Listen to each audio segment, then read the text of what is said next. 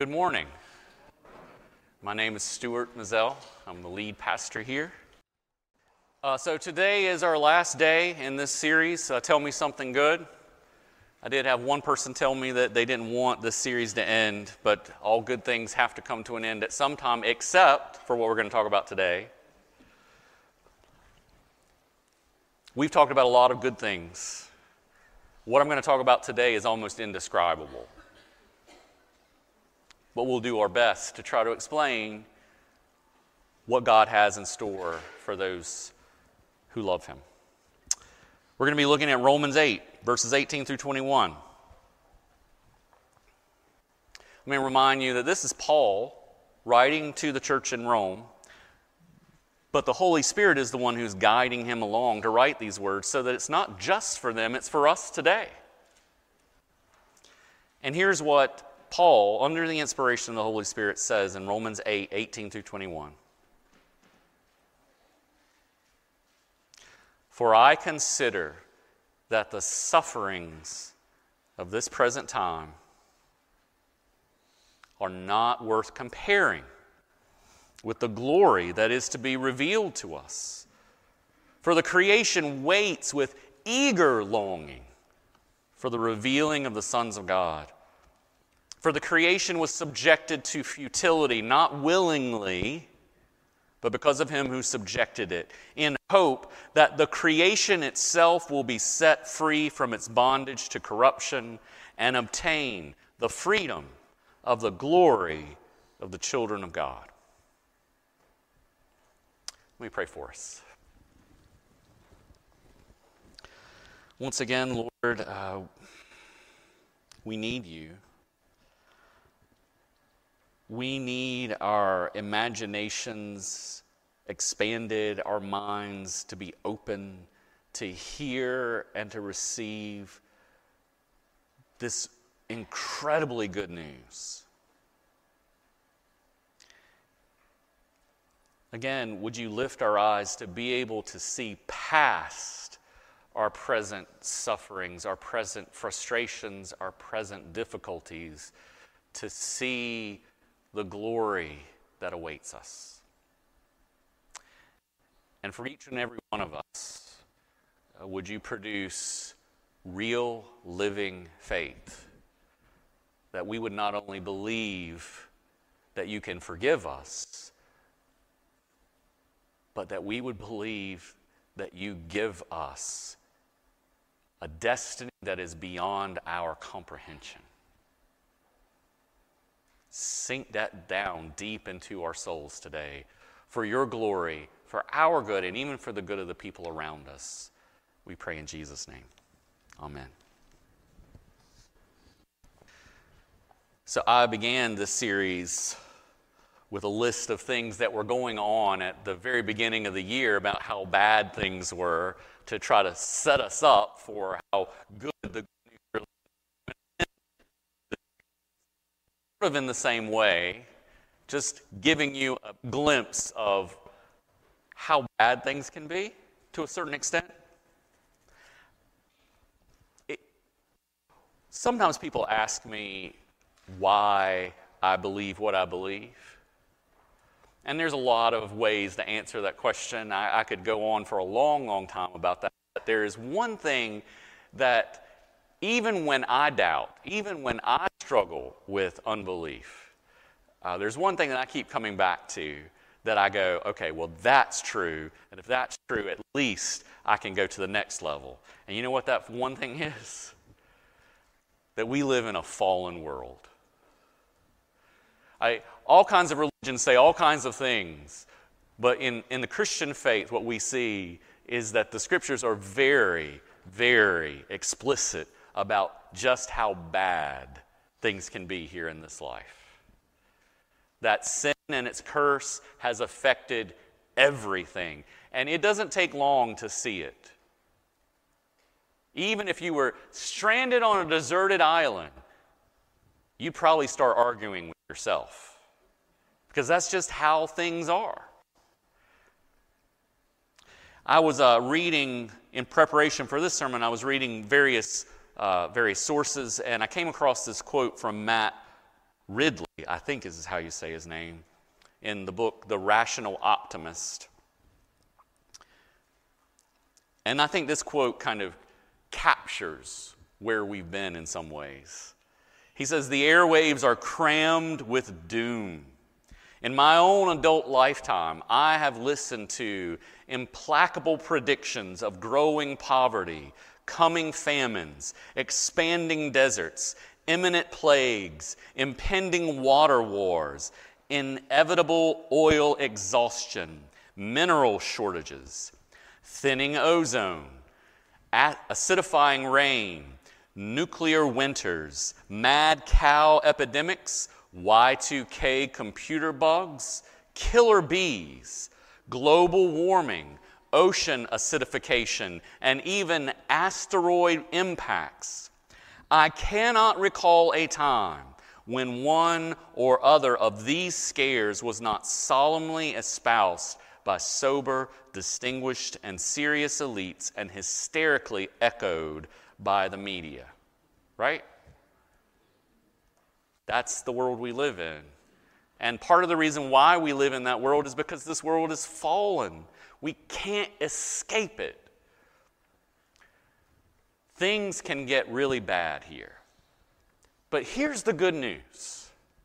No matter how bad things are in this life, the life to come is better than anything we can imagine.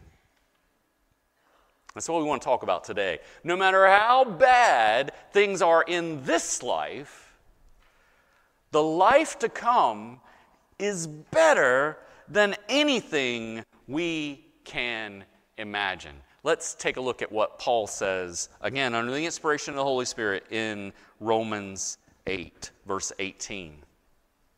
He starts off by saying, "For I consider that the sufferings of this present time are not worth comparing with the glory that is to be revealed to us." So he's setting up here's what it's like in the present. It's kind of rough. And this is what we get to look forward to in the future. And basically what he says is, you know what? We're not even comparing apples with apples. Right? It's not even the same thing. The present day sufferings and the glorious joy of the age to come, they're not like comparing an apple with an apple. Now, in our family, we like to eat apples. And for a time there, we were going through not all of the apples, a lot of the different apples that are sold in this area to see which apple we like the best. And I think we've come up with the Envy apple as our favorite. But we're not comparing apples with apples when we're talking about this. It's not the same. This is more like comparing a speck of dust to the entire universe. That's what this is like, is what Paul is trying to say. In another passage, in 2 Corinthians 4:17, he backs this up a little bit and says some more empowering words for us to look at our future. Listen to what he says in 2 Corinthians 4:17. "For this light, momentary affliction is preparing for us an eternal weight of glory beyond all comparison." Listen to the contrast that he's making there. On the one side, you have light, not heavy at all, versus weight. On the one hand, you have momentary. It's just for a moment. On the other hand, you have the eternal. It lasts forever. On the one hand, you have affliction. On the other, you have glory. This light, momentary affliction is getting us ready for an eternal weight of glory. And what kind of things is Paul thinking of when he says light, momentary afflictions? This is something that's always interested me. What does Paul think is a light, momentary affliction? See, for me, a light, momentary affliction is like maybe I stubbed my toe. and the pain goes away after a few minutes. That's a light momentary affliction. Here's what Paul calls light momentary affliction. 2 Corinthians 11, 24 and 28. Listen to this. Light momentary afflictions. 5 times, Paul says, I received at the hands of the Jews the 40 lashes less one. In other words, they put him down and they took a whip and they lashed him 39 times on his back. Verse 25, 3 times I was beaten with rods.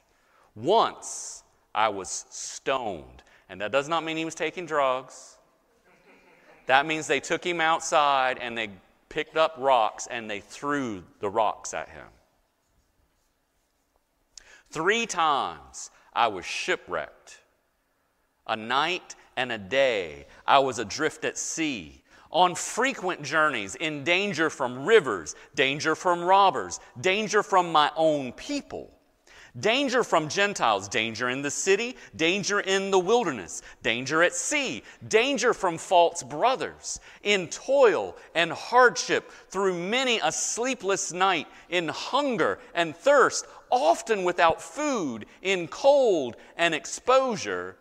And I love how he adds this on the end. And apart from other things, there is the daily pressure on me, of my anxiety for all the churches. That is what Paul calls light, momentary affliction. Wow. So if he's saying that is light and momentary, and it's getting us ready for something that has the weight of eternal glory, what in the world would that look like? In 2 Corinthians 4:17, again, this light momentary affliction is preparing for us an eternal weight of glory beyond all comparison. And I will admit, all this week I'm thinking, how do I describe beyond all comparison? How can it be done? Here's my best shot at it. It's probably not going to hit for all of you, but it at least gives me an inkling of what it will look like. When we think of dimensions, we think usually in terms of 3, right? There's length, there's height, and there's depth. You following me? This is going to get really technical really fast. So think of the 3 dimensions this way. The first dimension is like a line. So there's a line. It's pretty easy, right? That's like one dimension. The second dimension is like a square. The third dimension is a cube. Okay? Now, if we tried to illustrate a fourth dimension, we would have to cube the cube. Okay? That's called a hypercube, or what Paul wanted me to say, a tesseract. Not Paul the Apostle, Paul the guy back there.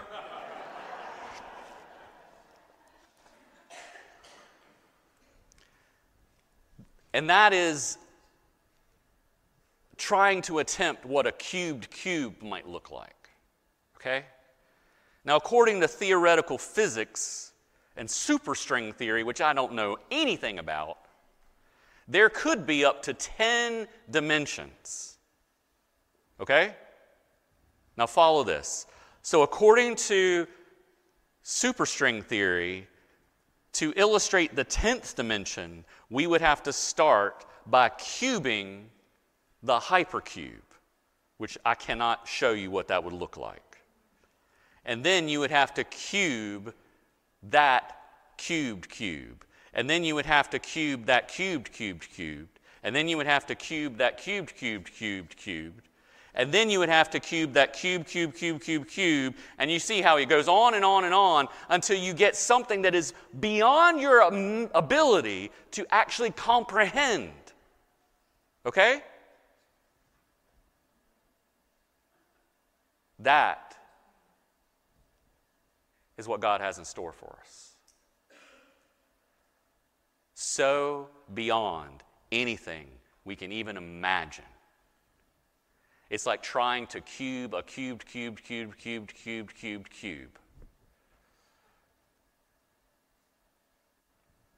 It's so far beyond our feeble brains, we can't even begin to understand it. That's why Paul says in 1 Corinthians 2:9, as it is written, what no eye has seen, nor ear heard, nor the heart of man imagined, what God has prepared for those who love him. I can imagine some pretty amazing things, but God says nobody has even come close to imagining what it's going to be like when we're face to face with God Almighty. And there's nothing hindering our relationship with him. Tell me that's not some good news. The best description that we have, and even this doesn't quite get it, is from Revelation chapter 21. And I'm going to read this quickly. I wish I could spend more time on it, but I just want you to see this is the closest representation of what this is going to look like that we can get. Then I saw a new heaven and a new earth. For the first heaven and the first earth had passed away, and the sea was no more. And I saw the holy city, New Jerusalem, coming down out of heaven from God, prepared as a bride adorned for her husband. And I heard a loud voice from the throne saying, behold, the dwelling place of God is with man. He, that is God himself, will dwell with them, and they will be his people, and God himself will be with them as their God, and he will wipe away every tear from their eyes, and death shall be no more. And neither shall there be mourning, nor crying, nor pain anymore, for the former things have passed away. I don't know about you, but when I start thinking about what would it be like to have a day without any pain, any sorrow, anything to worry about. That's actually hard for me to imagine. Because we're so used to having all this pain in our lives. We're so used to having all these things to worry about. We're so used to seeing all these sad things in our lives. But all those things will be done away with, and there will only be joy and righteousness and peace and love forever and ever. That's what God has for us.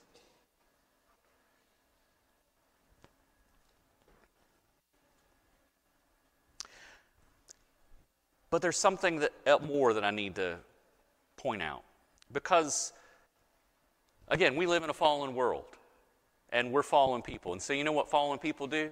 They make everything about themselves.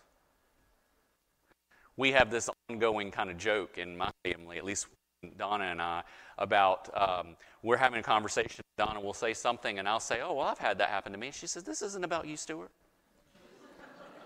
We're not talking about you. We're talking about me right now. And I got to play that on her this past week, which was kind of fun. But anyway, that's what we do. Whenever someone starts telling us their story, we make it about us somehow, don't we? We're like, oh, you've got that story? Well, let me tell you my story. And in some ways, we're trying to connect, and I understand that. But in other ways, we do like to make things about ourselves, and we don't see the bigger picture. There's something better than just me.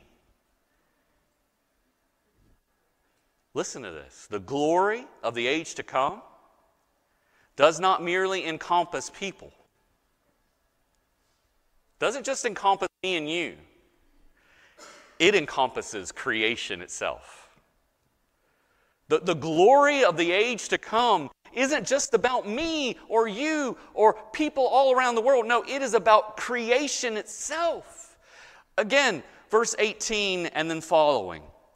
Paul starts off, I consider that the sufferings of this present time are not worth comparing with the glory that is to be revealed.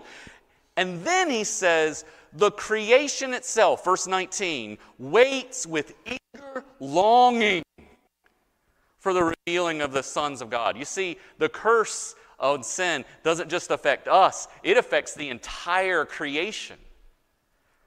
And the creation is groaning, waiting for the day to be set free. And then in verse 20, the creation was subjected to futility, not willingly, but because of him who subjected it. Now he's talking about God there. God is the one who put this curse upon the world because of sin. But he did so in hope that the creation itself will be set free from its bondage to corruption and obtain the freedom of the glory of the children of God. Boy, that's exciting. To think that not just me, not just you, but creation itself will be changed, transformed. It will be new, and there will be no corruption. Nothing that will hinder our relationship with God, our relationship with one another, and our relationship with creation itself. As the passage that I read from Revelation chapter 21 says in the next verse, verse 5, and he who was seated on the throne said, behold, I am making a few things new. Is that what it says? What does it say? What does the passage say? All things. All things. All creation. From those little microbes that you can't see to entire galaxies. All things are being made new. And just because we as people, we hear that and say, that sounds too good to be true. That can't be true. I really do believe that this is why the Holy Spirit inspired these next words.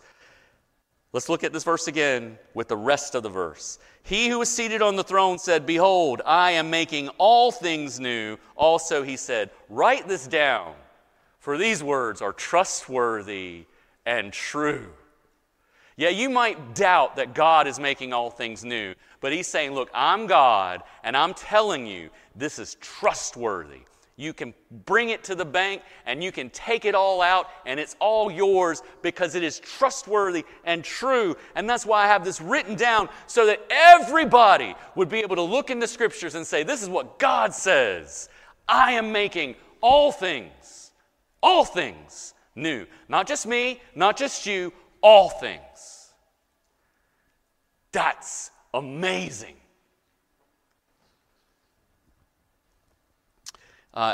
In the book Surprised by Hope, N.T. Wright says it this way, and this is a lengthy quote, but I think it's helpful for us. To suppose that we are saved, as it were, for our own private benefit, which is sort of what the sin nature does, isn't it? It's all about me. To suppose that we are saved, as it were, for our own private benefit, for the restoration of our own relationship with God, vital though that is, and for our eventual homecoming and peace in heaven, misleading though that is like a boy being given a baseball bat as a present and insisting that since it belongs to him, he must always and only play with it in private.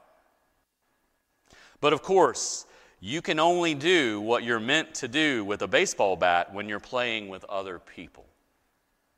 And salvation only does what it's meant to do when those who are being saved who have been saved are being saved and will one day fully be saved realize that they are saved not as souls but as wholes.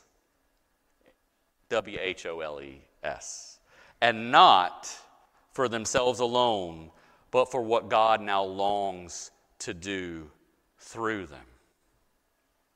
See, it's not just about where I go in the future. It's about where the whole creation goes. And God wants every one of us to be involved in that, creating all things new, by believing it, trusting Him, and acting as if that is our future. Because it is.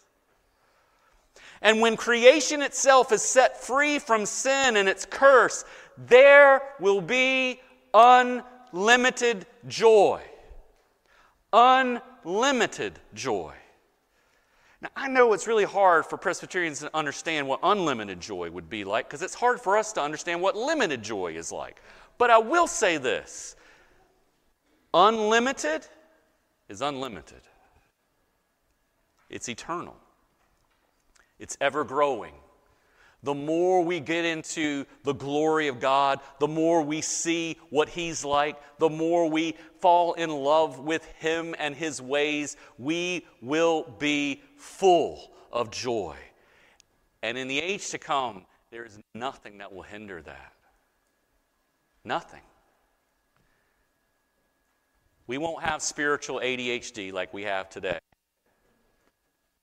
We'll be focused on what is good and right and beautiful because we'll be focused on our God. Again, Paul says, verse 18 in Romans 8, "For I consider that the sufferings of this present time are not worth comparing with the glory that is to be revealed to us." Remember, this is the glory of God Himself being revealed to us. Verse 19, "The creation is waiting with eager longing for the revealing of the sons of God." I think about it this way. You know, when I was a kid, I loved Christmas time, because Christmas time was when I got my toys. I loved it, but I didn't like waiting. Anybody there with me? Not like to wait? So it would be around November time. I'm like, oh, Christmas is coming, Christmas is coming, Christmas is coming. And I'm waiting, and I'm waiting, and I'm waiting, and I'm waiting, and I'm waiting, and I'm waiting, and then it's like December 1st. Like, come on, Christmas, hurry up. I kind of feel like that's the way creation is right now, groaning. Hurry up. I can't wait to be set free. Again, verse 20 and 21, "For the creation itself was subjected to futility, not willingly, but because of Him who subjected it in hope that the creation itself would be set free from its bondage to corruption and obtain the freedom of the glory of the children of God." As Americans, we really value our freedom, right? Now, some of us have been in other countries that don't have the same freedoms that we have. We take our freedom for granted often. If we were in another country where we didn't have the same freedoms, and then we came back here, we would be like, oh, wow, that is the kind of freedom that gives joy, right? This freedom is even better than that freedom. The freedom that God gives, the freedom of the glory of the children of God. We get everything, and we get to enjoy everything, including God Himself. How can you get a deal that's better than that? And I love what J.I. Packer says in his book, Concise Theology. He says, "Hearts on earth may say in the course of a joyful experience, 'I don't want this ever to end,' but invariably it does. The hearts of those in heaven will say, 'I want this to go on forever,' and it will." You think about that. I want this feeling to go on forever, and it will. Forever. This all-surpassing goodness of the age to come, all the surpassing goodness of the age to come will be the eternal experience of those who believe in Christ. If you believe in Jesus, the experience that you will have is this all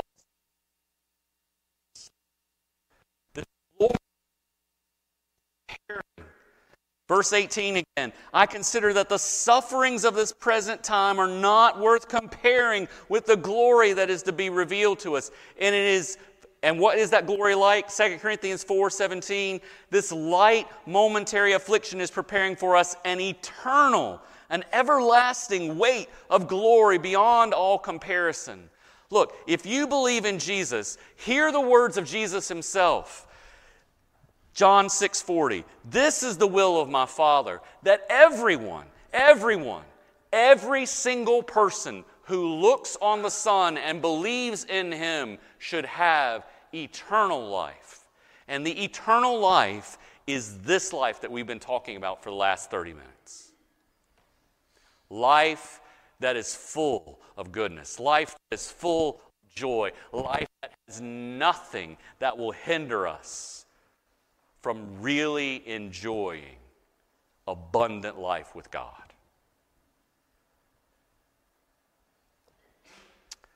I can't say it any better than what Randy Alcorn said in his book, Heaven.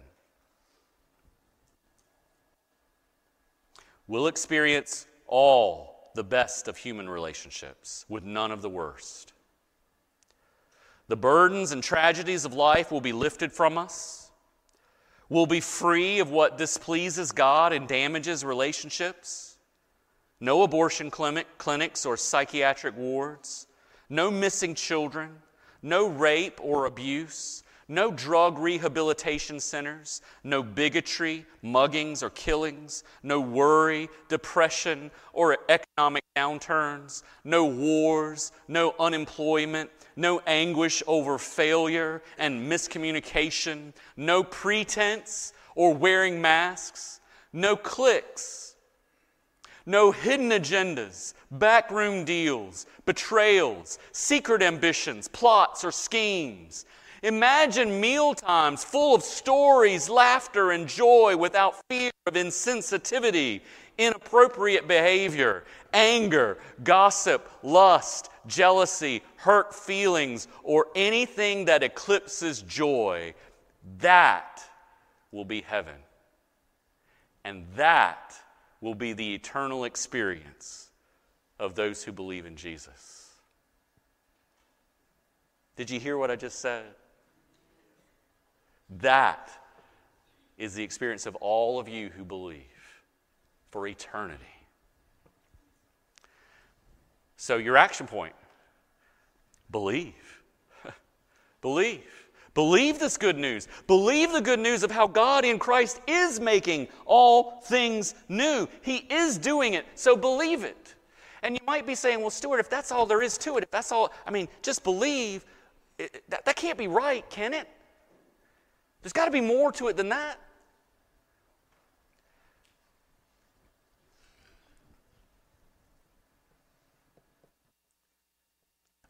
I'm just telling you what the Scriptures say, okay? Those who believe have this. Now, those who believe will also have some other things that will come along with it. Right?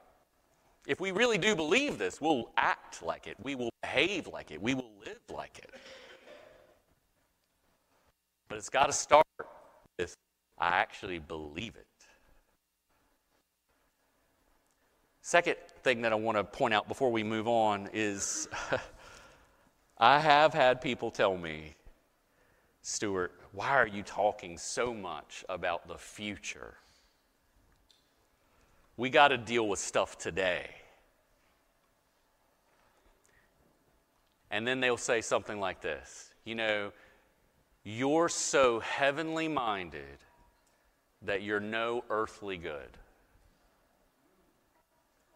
Now, no one's ever said those words to me. I hear you guys going, oh, no. No one's ever said those exact words, but that's the sentiment. You are pointing us to a future, but I got to deal with today. Let me leave you with the words of C.S. Lewis in his book, Mere Christianity. If you're thinking that,